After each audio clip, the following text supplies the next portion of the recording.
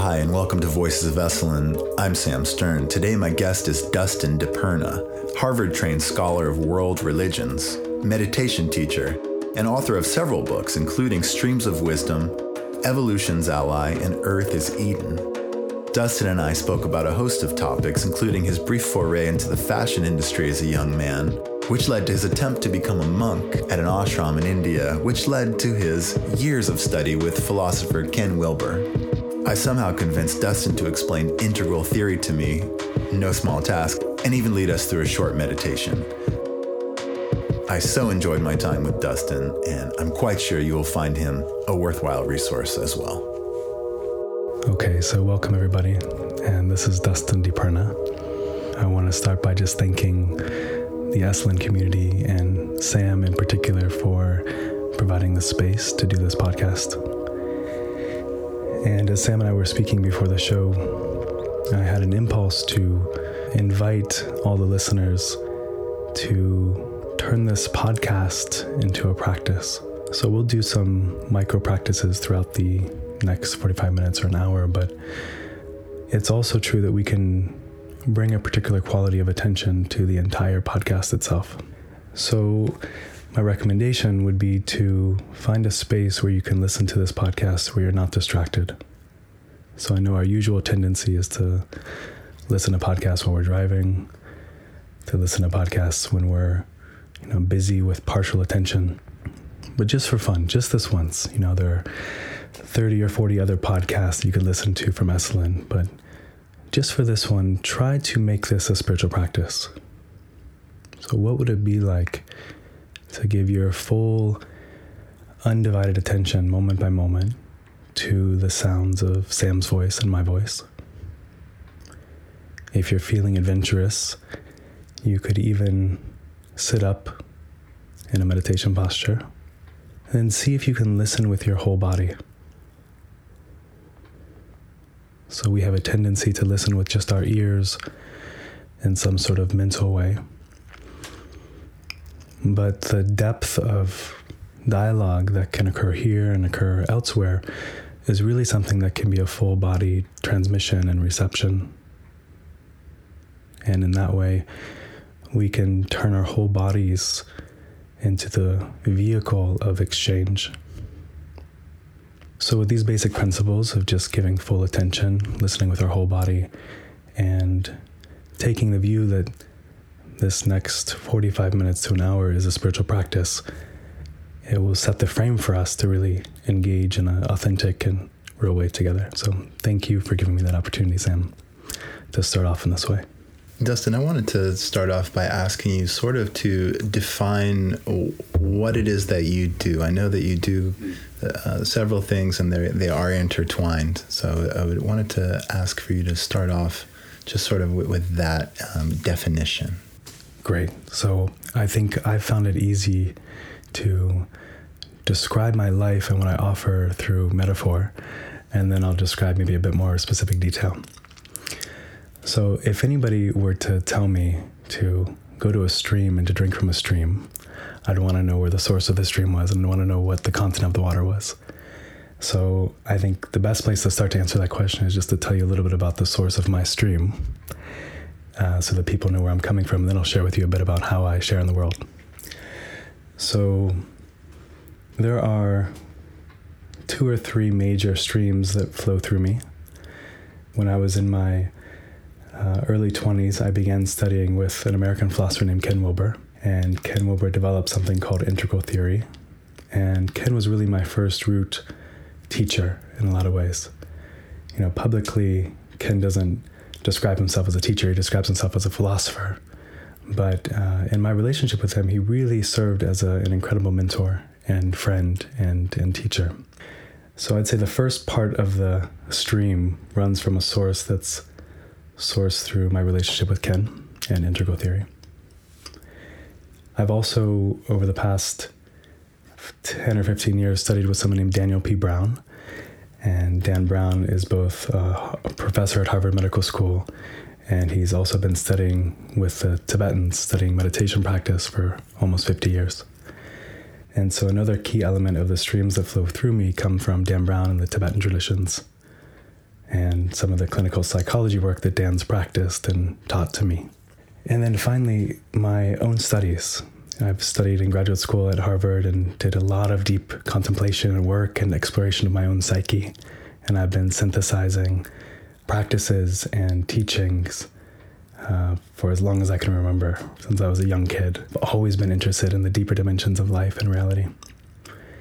And so, there are many other streams, but I would say the streams of Ken Wilber and Dan Brown, my own studies at Harvard, and my own sort of deep reading and practice are like the main three streams that flow through me. So, I often say that they're pretty good streams.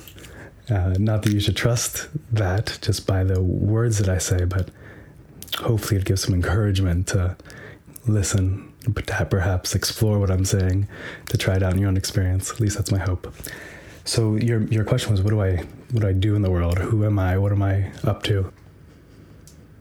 I think primarily because in my own life, I've been through so much discomfort and suffering and through so much pain that early in my life, I really started trying to find something that was worth taking refuge in. I quickly learned that it wasn't family, it wasn't sort of the usual things like money and success that people find refuge in. I just realized there had to be something real. There had to be something that I could really find that would be worth giving my all to. And I discovered these ancient wisdom traditions when I was young, in my teens, and I began reading the Upanishads and these Eastern texts, and then reading some of our Western wisdom, and I was just blown away because I felt like these teachings were giving me a new sense of hope and being and spaciousness and freedom in my own life.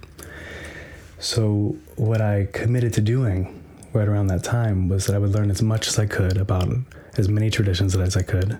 I would learn as many practices as I could, not only for my own benefit, but so that I could begin sharing those with others, so that I could offer something to people that they could take true refuge in. And, it's been an amazing journey, and I keep learning. I think I'll forever be a student. Hopefully I've learned some good stuff that I can share with people. That's my hope. I've been hearing the name Ken Wilber for a very long time. Mm-hmm. And I was wondering if it's possible to walk me through sort of like integral theory for dummies. Yeah, it's such a good question.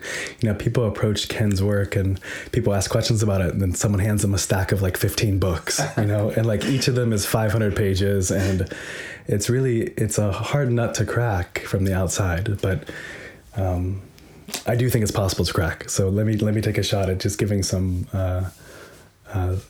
sort of simple explanations. Okay, then I'll ask you to do Dan Brown, then you can do yours, and we'll be done. Okay, amazing. This is perfect.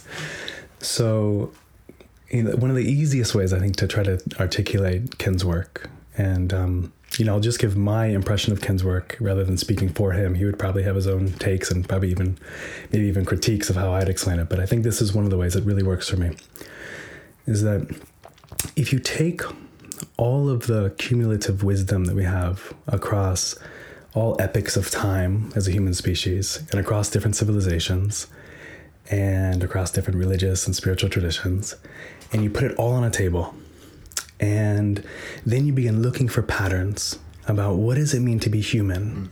Where are there patterns or similarities across cultures and traditions and lineages, even across time? And what can we discover about what it means to be human and what's possible as a human being?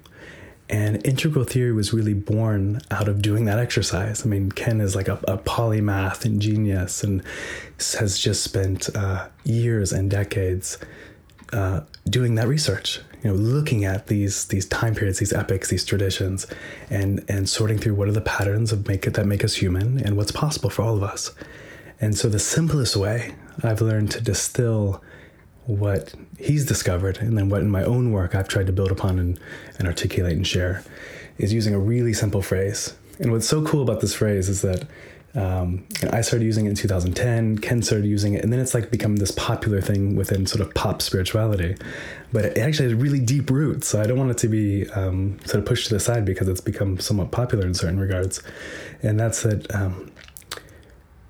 integral theory can be summed up into four different sets of terms. So we say wake up, grow up, clean up, and show up. Maybe I'll just take a moment to articulate what each of these are, because I think it's useful. So in general, the great wisdom traditions have always spoken about what it means to wake up to the true nature of reality. waking up to a sense of non-separateness from self, other, world, to a sense of non-dual awareness. And that basic quality of waking up is something that we can see across multiple different traditions, across multiple different lineages of practice.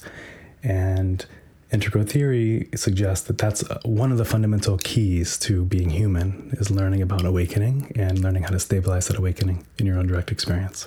That's this dimension of waking up. Yes. And just for clarification's sake, what is non-dual awareness? Yeah, okay, sure.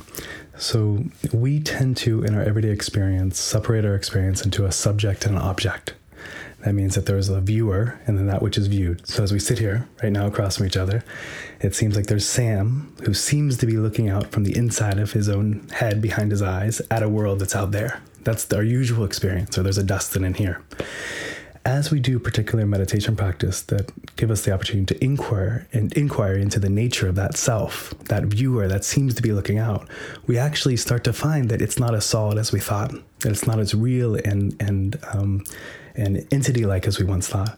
So what starts to happen as we examine where the source of that viewer comes from is that we start to deconstruct all the ways we create separation. And we start to realize that sense of self, or that I that we thought was in here, actually is a deeper awareness that actually doesn't have a location, but actually is open and available everywhere.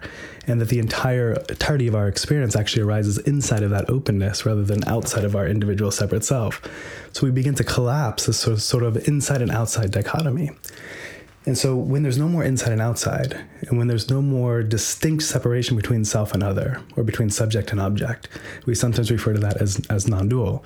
And non-duality transcends and includes duality. So non-duality isn't something that we hold up separate and against duality as some kind of dichotomy. But the type of realization we're talking about when we talk about waking up is one that's open, available, but also fully able to participate in this relative reality to the fullest extent. And it's the balance between those two that we describe when we talk about waking up. So waking up is the first dimension. And the second dimension is what we call growing up. And there's many different ways that we can speak about growing up from developmental science. And we can look at the great developmental psychologists and different stages that they lay out that human beings move through. And we can look at development as it moves through cognitive development or through our moral or emotional development. We can look at how it grows through spiritual development. But regardless of the domain that we're looking at of how we grow up, growing up moves through 3 basic phases. And sometimes we say 3 in the most simplest side of things. Sometimes we say 12 or 20 different levels of development. But I'm going to give you 3 just to give the listener a sort of sense of what we're talking about. I have 2 kids, and one of them's 1 and one of them's 5. And in watching them grow over time, we can see such a basic shift where once my daughter turned about 5 years old, I could see her starting to develop some subtle qualities of empathy. So she moved from an egocentric perspective where she was sort of only in her own world, only able to take the view of her own perspective, to what we could call an ethnocentric perspective, where she could take the view of others within her sort of family context, and she could have care and concern for us as parents or her sister. And that shift was so amazing. We as human beings, if we're given the opportunity to grow, naturally move from an egocentric to an ethnocentric worldview, which means that we move from only caring about ourselves as children to maybe a view where we care about our tribe, our family, our group, our particular, religious sect, whatever it might be, whatever our cultural identity is. And if we're given the opportunity and given the right resources, we can actually continue to grow up to more of a world-centric view, where we're not limited to the orientation of our own culture or religious system or sort of family or tribe, but we begin to recognize that all human beings are of great concern, and all human beings are people we can care about deeply. So that's the most basic sense of what it means to shift worldview from egocentric to ethnocentric to world-centric. Sometimes we say cosmocentric beyond that. But there's a lot more scientific and sophisticated ways we can talk about it, but I think just keeping it simple, that's one way. But the reason that's important is that even as we wake up to this sense of non-duality, that waking up is naturally interpreted through the lens of growing up that we've done. So even if I have this open awareness that's non-dual and no inside and outside, if I'm still stuck in an ethnocentric worldview where I think my particular brand of religion or my particular tribe is actually somehow more important, then the views that I espouse and the ways that I teach and the way that I share with the world is going to be actually embedded within that worldview. So I might actually, so we often use the example of a religious extremist. A religious extremist might have a genuine opening to some deeper awareness. They might have some genuine qualities of some spiritual experience that might be close to waking up, or at least along that spectrum. But often what happens is that experience is interpreted through this ethnocentric lens. So rather than having that experience sort of open them to the grandeur of sort of connected to all human beings, what sometimes happens is that their worldview, based on an authentic experience, is actually reinforced. They become even more of an extremist as it's interpreted through that ethnocentric level of growing up. So we say that any sort of truly integral spiritual tradition today would have to include waking up and growing up. Both these dimensions are critical. We can't leave any one of them out. And again, we can look at that spectrum of growing up in much more sophisticated ways, which I've done in many of my books and my writing, and Wilber has certainly done too. So the third dimension is cleaning up. And cleaning up has to do with exploring our own psychological shadow. So no matter how much we're awake and how much we've grown up, there are still dimensions of our being that are left in our unconscious, part of traumatic experiences or part of ourselves that we've split off and we haven't been able to integrate into our lives.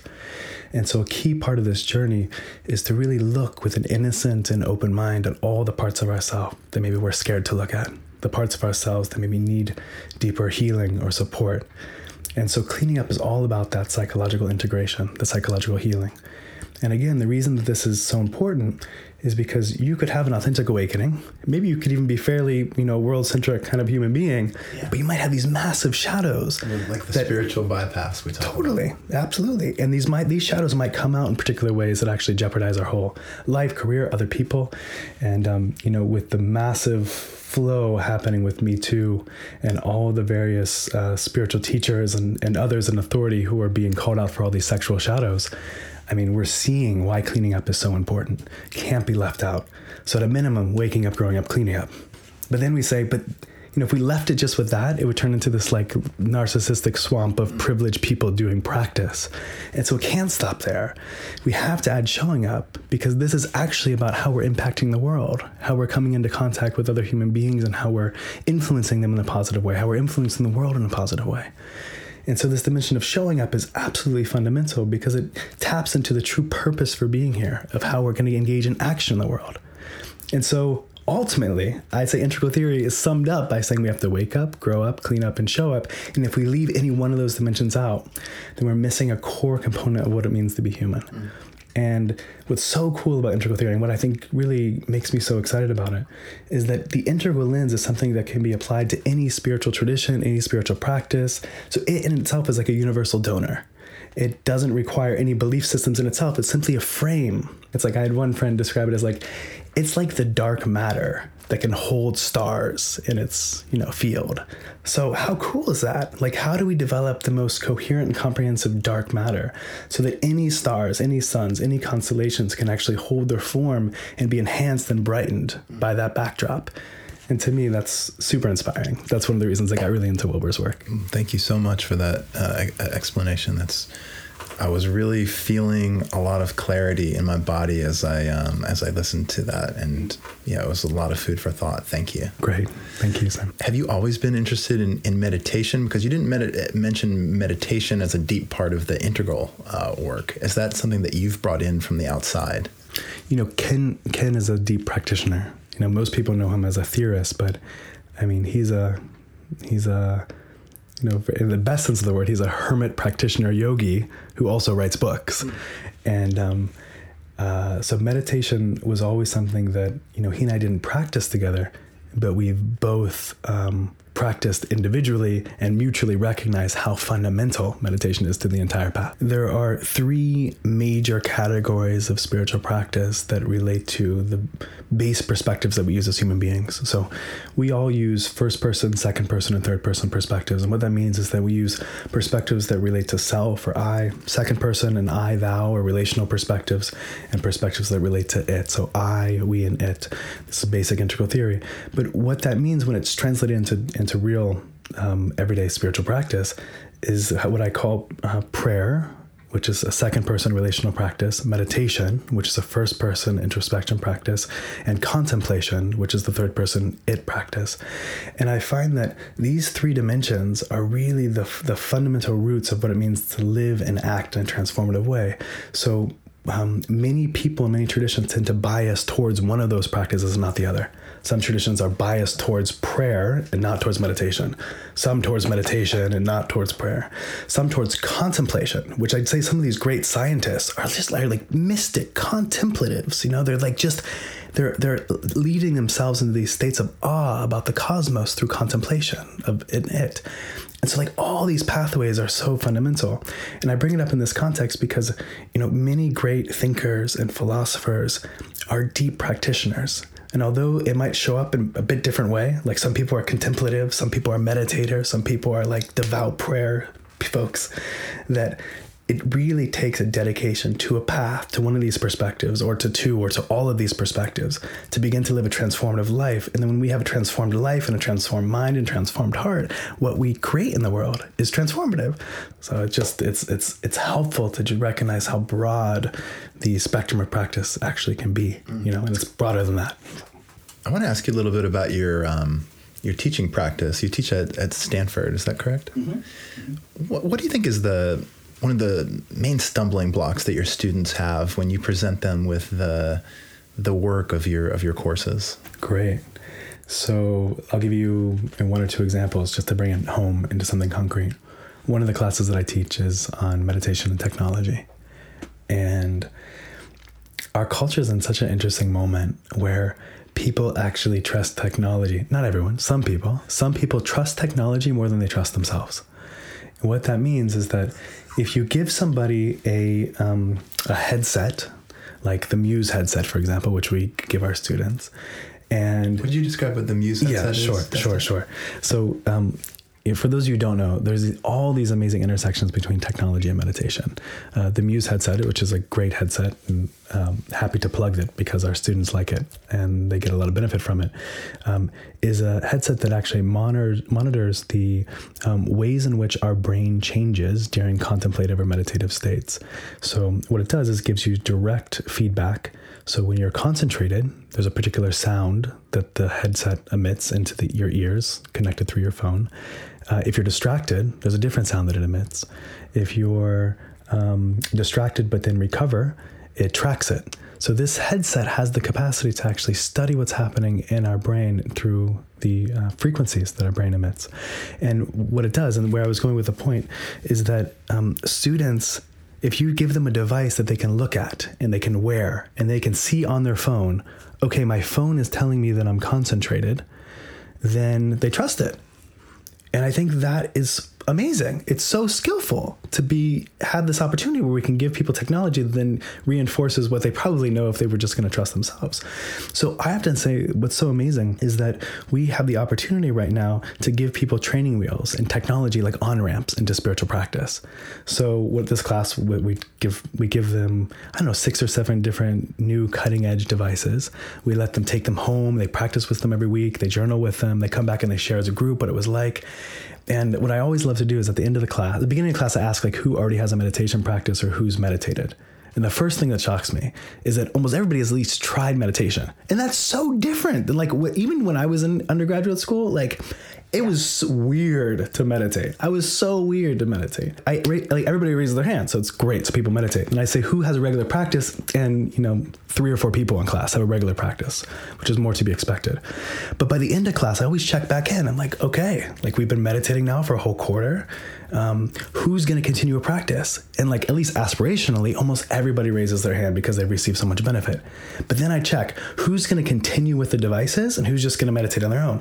And what's actually really encouraging in a certain way is that the majority of people are going to continue without the devices. Huh. And so what that tells me is that there's just this hump that sometimes people have to get over. And technology serves as this amazing vehicle to both encourage and inspire and give people some empirical evidence that it's working, at which point they start to feel the benefit and they don't need it anymore. Now, so that's one side of the street. The other side of the street is the street that I know you've interviewed Mikey Siegel. Mikey Siegel and I are exploring together here at Esalen and elsewhere, which is, can technology enhance the meditative experience individually or in groups? I think that's a really fascinating inquiry, but that's a different inquiry than we have in the class. The class is more, I see technology as an on-ramp. So I think if you're asking about sort of the blocks or the problems or what do we find in students, it's that there's so much dependency on technology. It's used now as a way to sort of turn them on to things, and there's not enough trust in themselves. But with a very short quarter-long class, I think that we see that thing kind of shifting. What about your own journey with meditation? Were there points along your path where you completely got off of it? I know that there was a time when you went to an ashram in India and aspiring to be a monk. So there must have been various levels. My journey, some people listening to the podcast may have heard some of this, but, for those of you who haven't, I'm an extremist by nature. I'm just fortunate that I was born into this postmodern integral extremist rather than sort of some sort of more rigid structure, because I'm a dangerous dude. I just follow with passion my heart, what it tells me to do. So the first thing that I did, which was sort of in the extreme, is that after undergraduate school, I moved to Paris. And I moved to Paris to work in the fashion industry. What was your interest in fashion, or what were you doing? It's so, part of me is embarrassed, but it's so great because I just learned to claim all of myself. So I'm going to just share it all with you and all with the listener. Hopefully it's inspiring, and even if it's embarrassing. So I had two motivations to go to Paris. My first motivation was the more noble one. And the more noble motivation was that I began to look at the landscape. I've been practicing, I've been meditating, I've been studying spirituality. And as I looked at the global landscape, I realized that for whatever reason, celebrities and supermodels had become these new idols and icons of our culture. It was like the new gods and goddesses. And I thought, well, if I can sort of develop relationships and engage at that level of influence in culture and society, and I can turn people on to spirituality and meditation and the transformation of consciousness, then maybe there will be a trickle-down effect where sort of they make it popular and then people can take it really deep. So that was the noble motivation. And I think it was genuine. There was something genuine there in that interest. And then the other motivation was that, I was 22, and it was how do I hang out with the most beautiful women in the world? And I was I'll go work for a modeling agency and hang out with supermodels all day in Paris. That sounds amazing. So both those impulses were so real in me. And I often joke that, I had tons of success with the second, but no success with the trickle-down consciousness theory. So, it didn't end up working out. So very quickly, I learned that was not the right environment for me to really go deep and to serve and to offer my deepest gifts. And I left Paris to the opposite extreme to go become a monk in India. So extremist by nature. So I went from the most exciting, fun parties in Paris and nightlife and hang out with these really hilariously superficial crowds to deep contemplative study of ancient Vedantic texts and waking up at 4 a.m. and practicing and studying. And where were you? I was in between Mumbai and Pune in a city called Lonavala, a place called Vedanta Academy. I'd met a teacher that I felt really inspired by. I'd been reading his work. He invited me to come stay there when I was in New York for a period. But long story short, that was a total disaster too. It's I learned through extremes. So being fully disengaged from the world and being fully in the world in Paris, being fully disengaged in the world in India, neither one of those was the path for me. There had to be some middle way. And it was around that time that I wrote Wilbur a letter, and I said, I'd like to come work for you. There's got to be some way I can engage in the world from a deeply authentic place and find some sort of path that splits the middle.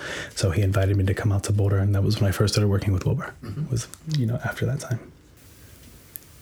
And what about the meditation? So let me tell you about it. So your question was about meditation, and I went on a tangential sort of conversation because it felt inauthentic for me not to share the full spectrum of the extremes and natures that I live by. So meditation was always a thread through that whole process. I first was introduced to meditation through TM, Transcendental Meditation. I was introduced to that when I was 18, and I was in undergraduate school. And then very quickly felt such a resonance with that tradition, but also started going really deep into yoga. And so I started practicing Kundalini yoga in particular, and then Ashtanga and Anusara, and began teaching yoga. And so there was a whole process there where meditation and yoga were really the pillars of my own practice, meditation, yoga, and study. were the 3 pillars. And as it began to evolve and develop, I was introduced to Wilbur. He introduced me to Dzogchen teachings and some of the teachings of the Tibetans for the first time. And I really saw the depth there. So I was finding this balance between sort of deep Hindu teachings around meditation and Tibetan teachings. And then when I was in graduate school is when I met Dan Brown, who became really my hardcore and primary meditation teacher. And it was through Dan's work that I realized the precision of instruction possible through meditation, where it's not just like sit and follow your breath, but there's 40 or 50 progressive meditations that can unfold, each one with a different tweak that lead people from an ordinary awareness into a more awakened awareness. And for me, knowing that path had been outlined and traversed by so many people for thousands of years, and that all the little problems that can come up along the way of the meditative path had been sort of sorted through and discussed, and there were antidotes to every single problem, I just became enraptured with the fact that was possible. And so it was like, in my extreme nature, it was like, that's what I'm giving my life to. It was like really studying that deeply, and then using all of this other sort of clothing or robes of science and technology and religious studies and integral theory as the ways in which we can dress up those deeper teachings to then serve in different contexts. But really at the heart, it's about awakening and practicing and finding a way to get at the heart of that first dimension of integral theory, which is waking up. And then everything else, the growing up, cleaning up, and the showing up sort of revolve around that. But for me, that's the heart of the matter. Mm-hmm. Would you give any advice to people who might be listening to this podcast who have tried to meditate and it just hasn't stuck for one reason or another? Definitely. So the first thing, so much advice, right? I'm going to give a little bit, like a little nibble of advice. And there's so much out there and so many good people that I would trust to give advice, but a couple nibbles. So first is that motivation matters. You have to know why you're practicing. So many people today are practicing simply for the reduction of anxiety or reduction of stress. And that's an okay motivation. But as soon as you're not stressed or don't have anxiety, there's no reason to meditate. And so it's really valuable to have a motivation that's even deeper than that. And a motivation that could be deeper than that is to really look at what's the heart of these meditative traditions. Like, what do they say is possible for you as a human being when you meditate? And these traditions say that it's possible to wake up. It's possible to wake up to the true nature of reality and to come to see that reality in such a way that it transforms your life and who you are in the world and how you impact the world. And so for me, coming into the motivation around awakening, and awakening not just for yourself, but so that you can be of benefit and contribute to the greater social good, to me, that's a much more positive motivation that has just more juice and more energy behind it to sustain people. So first is look at your motivation for meditating. If it's a motivation that's sort of a little bit lightweight, then as soon as that need isn't there, you're not going to have any motivation anymore. But when you set it as something like deep, like realize the nature of what it means to be human and realize my own sort of divinity as that integrates with human being, being human, that's a little bit more motivating for some people. It was for me, like taking it all the way. The second, on a very practical level, is try to meditate at the same time every day. Create a space in your life or a space in your home where you can dedicate it, even if it's a little tiny corner of your bedroom or corner of a room, and just say, that's my sacred space for meditation. And every day at the same time, that's where I'm going to go. Sometimes what happens that makes it hard for people to get into routine is that they're sort of always trying it in a different space, or they're always meditating at a different time, sometimes in the morning, sometimes at night, sometimes it's lunch. And it's like they're trying to fit meditation into their life. Anytime in my experience you try to fit meditation into your life, you never quite have time for it. So it's more about building your life around meditation. So then it says, then it really comes down to, what are your priorities? What are you prioritizing in your life? And if you really want to commit to meditating, if you really want to commit to getting on this bus that's labeled awakening, and you want to commit to doing the practice that it was required to discover that true nature, then making it priority and building your life around it is the best way to support that. So same time every day, same place, know your priorities. What I used to do personally is that I would meditate first thing I woke up and last thing before I went to bed every single day. And if I was falling asleep at night, or if I had been out with friends, or if I was doing something else and I hadn't meditated, it was like that was my priority. I'd sit up immediately and I'd finish and complete a meditation at night. Or I wouldn't allow myself, I would always meditate in bed with a pillow under my hips, but like I wouldn't allow myself to get out of bed until I meditated. So it really became the bookend of life for me. That practice was transformational for me because I didn't let myself fall asleep or get out of bed without doing the practice, and it just helped me orient my priorities in a really direct way. Well, let's talk about being a father. How has being a father shaped your thoughts on your work, your purpose, and what you want to give to the world, the way you want the world to be for your daughters? I don't know if anybody in the podcast I've done has ever asked me about being a father, and it is so nourishing to receive that question. So thank you. Being a father is nothing like I imagine being a father would be. Are you a father, Sam? No. Maybe one day. It's so crazy. Like, first of all, the birth process is so crazy. We don't talk about it in our culture. We take birth and we sort of put it in these little rooms or, tubs and birthing centers, and we keep it separate from society. But like, birth is, anybody who's been through birth, who's listening to this podcast, either been through birth as a birth giver or witnessed the birth, knows that it is like the most intense human experience. Like, women are taken to their edge of possibility and then beyond it, and they create life. Like, life comes through them. It's so magical. And like, as a husband, like in my masculine, there was like nothing I could do. I had to enter into my feminine of surrender, just like support surrender, because there was nothing that I could do. So just starting with fatherhood at the birth, like that moment of like that process was so incredibly transformative for me. And then it just keeps going. Like, people, I thought that like being a parent was sort of all easy, all love. And like, there's so much love and there is so much joy and ease, and it's so hard. I have had to come face to face with all of the parts of myself that would rather just like stay in bed and sleep, or, don't feel like, driving a kid somewhere, or all the parts of me that don't feel like serving. I've had to look at them because that's not an option as a parent. Yeah. There's something bigger than you. And like, I think some of my narcissism has just been crushed, and it's been thrown in my face in such a beautiful way. It's just been shown to me in a sense that I realize that I have to go deeper in my own practice. I have to go deeper into my own shadow. I have to go deeper into all the ways in which I'd rather just turn off from other human beings and just stay open and staying connected. So that's been so positive, so good, so wonderful.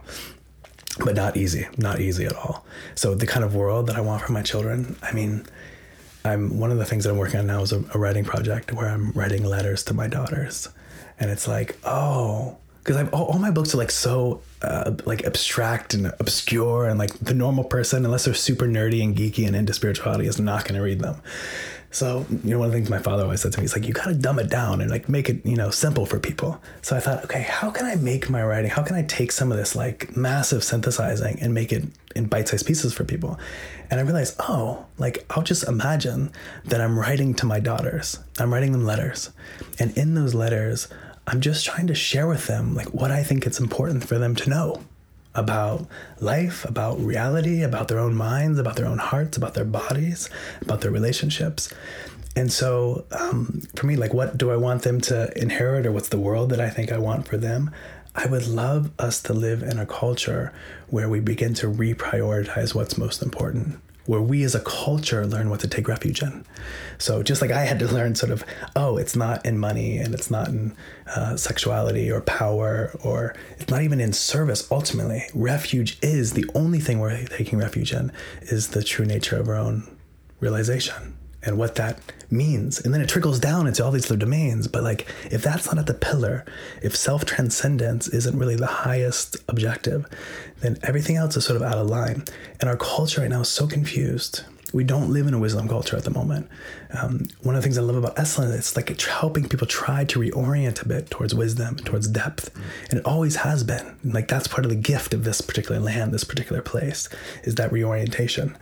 But I would say that fundamentally, what I hope for them, my daughters, what I hope for all the generations to come, is that we as a culture begin to reprioritize what we take refuge in, so that we can hold this quality of true transformation, realization highest, and then that will trickle out into all of the different systems and ways that we are with each other and with the world. So may that be the case. Thank you. Man, I love this idea of writing to your daughters. That is amazing idea. I want to ask you to, if you have it in you, to lead us in a meditation. And that will be the end. So I'll thank you right now so much for being an inspiring person to talk to. And I certainly look forward to exploring more of your work, Dustin. Great. I think what I'd like to do for this particular practice is take us into just a gentle journey into our bodies. I find that many times people who practice meditation sometimes are disconnected from their physical bodies, from their physical beings. And there are some great meditation teachers out there who are deeply working with the body. I want to just honor Reggie Ray and his whole line, and a dear friend of mine, John Churchill, who's working with the body. And, there are definitely teachers who are working with the body in a very direct way. But I would say that for the most part, unless we're working with the body, it's sometimes easy to get trapped in conceptualization. It's easy to get trapped in the mind. It's easy to get trapped in some sort of abstract. But when we're working with the body, we can connect with our direct experience. And our direct experience is really the heart of the way into the present moment and to the eternal moment. And so that's what we'll do. It's a very simple practice with the body. So find a position where you can sit up straight. And I'll begin by just saying that posture matters. That posture is our first expression of our intention and our motivation. So there's a Tibetan teacher who came to the West named Trungpa Rinpoche. And he had a very simple way to point out posture instruction that I received from a student of his. And it's simply to sit up straight and allow the straight spine to represent fearlessness. And then allow the whole front of your body to be soft and open. And that soft and open front body represents gentleness. And so we have the fearlessness of the straight spine, a quality of facing everything. And we have the gentleness, the soft and open front body, as a quality of being curious and receptive, compassionate.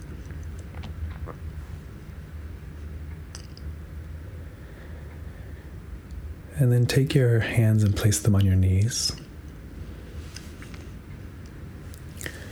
And then just feel all the points of contact as your hands press against your knees. So you might feel a gentle pressure or weight. And just continue to feel your hands against your knees. So this is the first stage of this particular practice. You can stay here if you'd like, just continuing to feel your hands against your knees. Or if you'd like to come along to stage 2, just keep following my voice.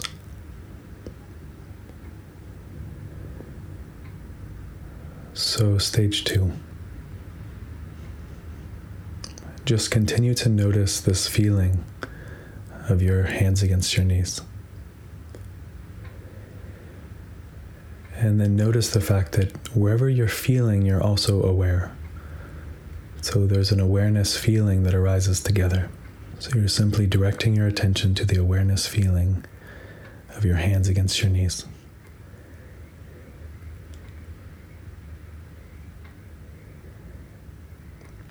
And then continue to feel your hands against your knees. And then allow this field of awareness feeling to expand so it includes the pressure as you sit against your chair or cushion. So you're feeling your sitting bones and your hands in the knees at the same time. Like one field of feeling awareness.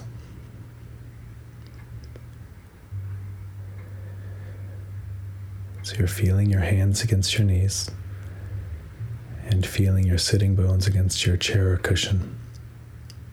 like one field of feeling awareness. So at first you might toggle back and forth between your hands and your sitting bones, jumping from one to the next. But eventually, as you master stage 2, you just feel both sets of sensations simultaneously, like one field of feeling awareness. Good, and for today's practice, we'll just take it one more step. So you can stay here, feeling your hands against your knees and the sitting bones in the cushion, like one field of feeling awareness. Or you can follow me to the next step. So step 3. Feel your whole body now. And feel your whole body like one field of feeling awareness.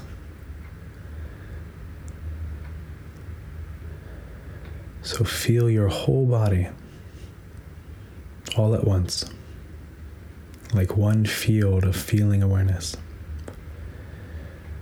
So you're not jumping around from part to part, from your head to your arm to your foot, but feel the whole body,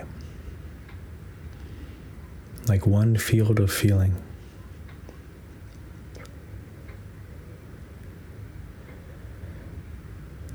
It's like your body is radiating with the quality of feeling awareness. And you can stay with this practice for as long as you'd like, just continuing to feel your whole body like one field of feeling awareness. And there are progressive stages leading from this particular space, but this is a perfectly appropriate practice to begin with and to close our evening with here.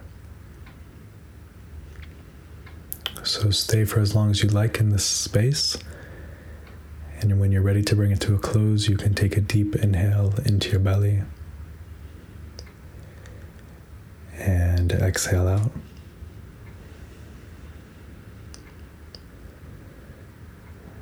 And then when the timing's right for you, you can open your eyes and bring the meditation to a close.